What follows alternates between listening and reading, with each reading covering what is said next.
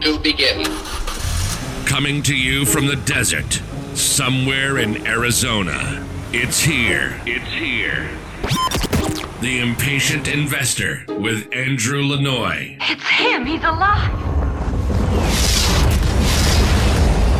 If you're looking for new ways to generate wealth and passive income, you're in the right place. You want it all, don't you? You're in the right place. This is the podcast for those wanting to take control and gain freedom through alternative investments. If you're following your mom and dad's investment advice, honey, I'm home. Yeah, this isn't the podcast for you. Do you know what time it is? Why, yes. Yes, I do. I know what you're thinking. This is going to be unbelievable. It's time for the Impatient Investor with Andrew Lanoy.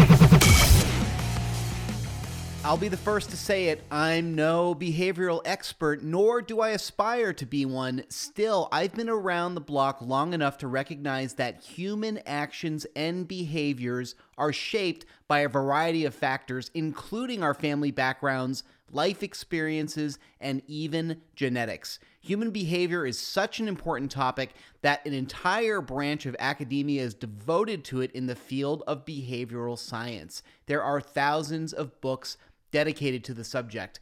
In the real world, behavioral science has practical applications in a variety of fields, including therapy, self-improvement, relationships, and even group behavior. There is one field in which behavioral science is grossly underutilized, and that's in the field of behavioral finance, or the study of influence of psychology on investment behavior. In a time of extreme economic turmoil caused by the COVID-19 pandemic, where we've seen the stock market shed as much as 33% of its value, perhaps behavioral science is worth visiting, since panic-induced investment decisions can end in disastrous results for many investors. In economic downturns, like the one we've seen recently, Warren Buffett likes to tell investors to go against their instincts and to be fearful when others are greedy, and greedy when others are fearful. You may be thinking that's easy for Warren Buffett to say. He's got $460 billion in market cap to fall back on with his investment firm Berkshire Hathaway. What about the rest of us? For the rest of us, it's hard to hold your nerve to go against our natural urges like the Sage of Omaha in these times of extreme uncertainty. Warren Buffett and history will tell us, just like with every other downturn, this too will pass. But in the midst of the storm, history is swept under the rug, and dark clouds can make it feel impossible for any investor to know whether to sell, hold steady, or, as Warren Buffett suggests, to be greedy and buy. Many experts suggest that the step towards making the right decision should include a basic understanding of human behavior towards learning to separate our animal instincts from our investment decision-making process. Many investors will discover that these animal instincts may inform embedded personal biases that make for bad investment decision-making. The starting point for understanding our biases starts with the most basic of instincts, the human fear response. The human fear response, while useful in making decisions of life and death like fleeing from a stampeding herd of mammoths, is not particularly useful and can be downright harmful when it comes to making investment decisions, especially in a downturn. Embedded in all of us is the basic fight or flight instinct that's triggered in the face of danger. This instinct served to preserve our ancestors in the face of hazards like saber-toothed tigers, marauding bandits, natural disasters, and the like. In the face of stock market danger and uncertainty, investors react to fear in much the same way our ancestors did in the fear of physical danger, fight or flight.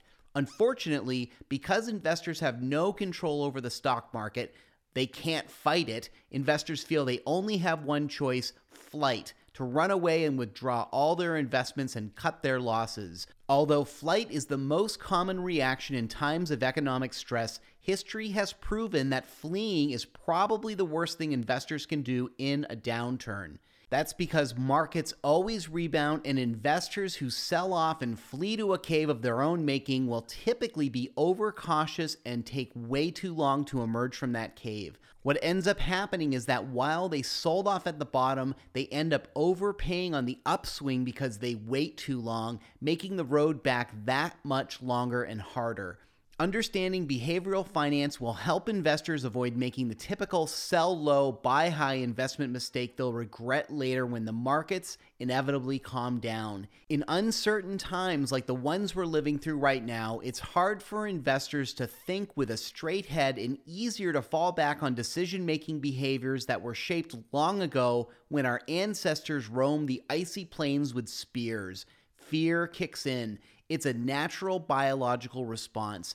But as a 2016 study by the University of Pittsburgh published in the Journal of Neuroscience concluded, anxiety and fear typically lead to bad decision making. Understanding the fear and anxiety that can inform our behavioral biases that lead to bad investment decisions, can go a long way towards helping us overcome these biases on the path to not only surviving, but as Warren Buffett even suggests, thriving in the times of economic danger. Be leery of the following types of behavioral biases that will prevent you from making good investment decisions. Number 1, loss aversion. That's the feeling of wanting to avoid a loss and doing all we can to reduce the chance of it happening. The evidence suggests we feel losses at least 2 or 3 times as strong as we feel an equivalent gain. In other words, the risk of the pain of losing far exceeds the potential payoff. This bias drives us to actions to avoid losses rather than those that will result in gains. We'll take the road to avoid the cliff rather than take the road that will lead us to the treasure. Number 2, endowment effect. That's placing more value on something we own more than something we don't own. This bias means that we often hold on to investments long after they become irrelevant to our goals and long after an alternative investment would better serve our long-term purposes and goals. Number 3, regret aversion. This is where people think the worst possible outcome and how they would feel if the outcome was realized. This leads people to choose options that reduce or eliminate the chance of regret, even if the decision is not the right one. Number 4, status quo bias. People gripped by this bias don't like change. They prefer things to stay the same, so they'll do nothing or stick with a choice that they've already made. This is why people stick to investment options like stocks and bonds and mutual funds that they're familiar with or that their advisors recommend rather than switching to something else to change a losing investment strategy. Unfamiliarity makes them nervous. Number 5, disposition effect. This is where we tend to hold on to losing investments for too long while selling winning investments too quickly. This is closely linked to loss aversion. And number 6, herding bias. This is a compulsion to follow the crowd and a natural discomfort when you feel like you're going out on a limb. Back to the stampeding herd of mammoths example, if you saw your buddies running for their lives, you didn't ask any questions, even if you couldn't see the mammoth in the distance. All you know is that if you didn't follow the crowd, you were going to be the one that get trampled. In dangerous financial times, we have the choice between doing the sensible thing or doing what's comfortable, and what we're predisposed to do because of our behavioral biases.